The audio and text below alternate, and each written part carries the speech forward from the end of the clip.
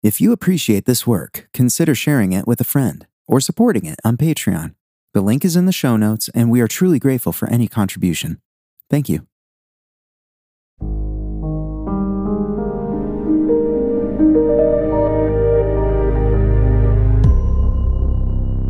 Hello, friend, and welcome. Thank you for taking some time out today to seek God. This is a brave choice that you've made, whether you believe or struggle with belief. Seeking God is the greatest thing that you or I can do. We're taking the risk that God is in fact there, but more, that He wants us to pursue Him, and the journey will be rewarding. In the few minutes we have together, we'll worship, we'll pray, read Scripture, and reflect. This is your time to seek God. I'm only here to help. If you're able, I would always encourage you to bow down, sit comfortably, lay down comfortably. Calming our minds and bodies is not only relaxing, but it reminds us of our own limits and that a non-physical God is sought in non-physical ways. So once you're comfortable, let's begin.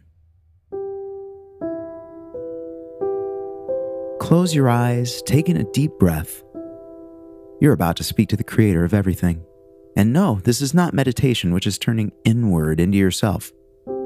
Prayer is intentionally reaching beyond ourselves to the source of everything. We're reaching into the void, and what will happen is unknown, but haven't you found that that's where all adventures are? Now speak out loud or in your mind. God is not limited to what is spoken. He knows even your deepest thoughts. So express your intentions. You can say,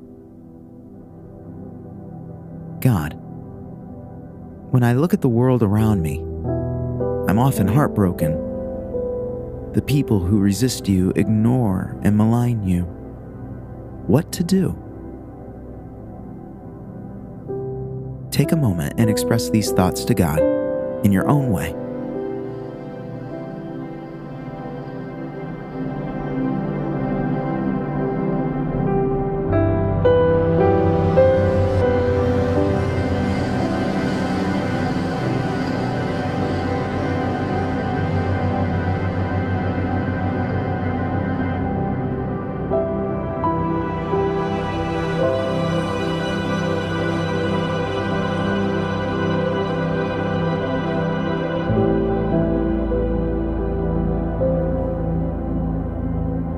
And now we'll read Scripture because we believe that God communicates, and He's revealed Himself to people who have written down their experiences for our benefit.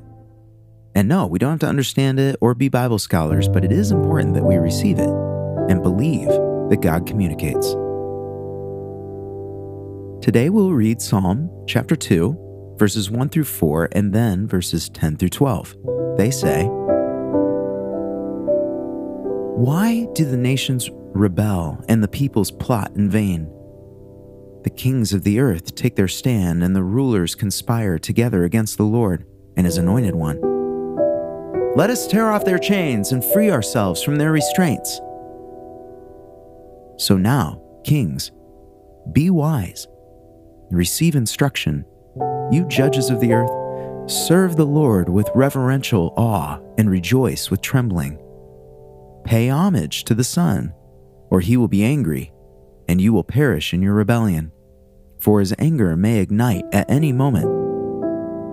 All those who take refuge in Him are happy."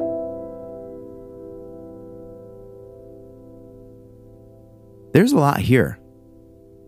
Not the first of which is that this psalm, the second psalm, so obviously points to the Lord's, quote, anointed one, the Son, the one to receive the nations as His inheritance.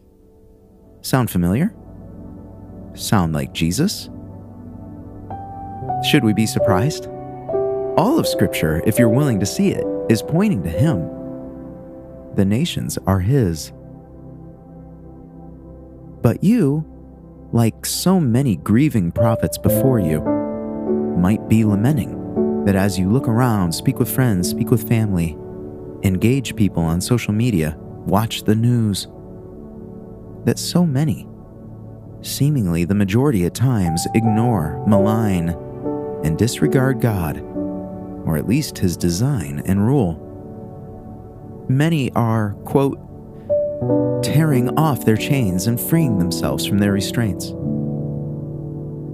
In the effort to achieve freedom, they rebel against the very one who can give true freedom.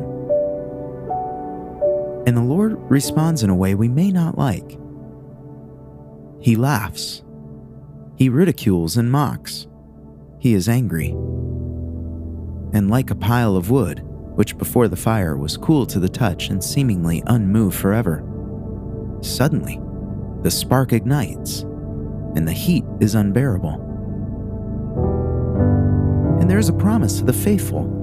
Unlike the rebels who will encounter the Lord's wrath, those who take refuge in Him are safe, secure, morally affirmed?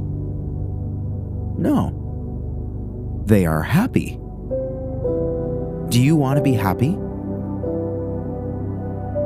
In closing, notice who the warning is aimed at. It's the kings, the rulers. They are the ones actively throwing off God's restraints. Are you a king or a ruler? If not, recognize then that your capacity to influence is limited. Do not fret or take ownership of something that is not yours. Pray for your rulers. Pray for your kings. But you do rule something. At the very least, you rule yourself, your business, your home or family. You may help oversee an organization. Take the warning then in verses 10 through 12. Be wise. Receive instruction. Serve the Lord with awe. Pay homage, literally, kiss the Son. Worship. The warning is stern. If you don't, you will perish in your rebellion. So don't rebel. Don't perish. Take refuge in Him and be happy. God, I choose to take ownership of what's mine. I don't want to refuse You or Your rule over me. You are the King, and I take refuge in You. Show me how to do that and what it means for me. Take a moment and express these thoughts to God in your own way.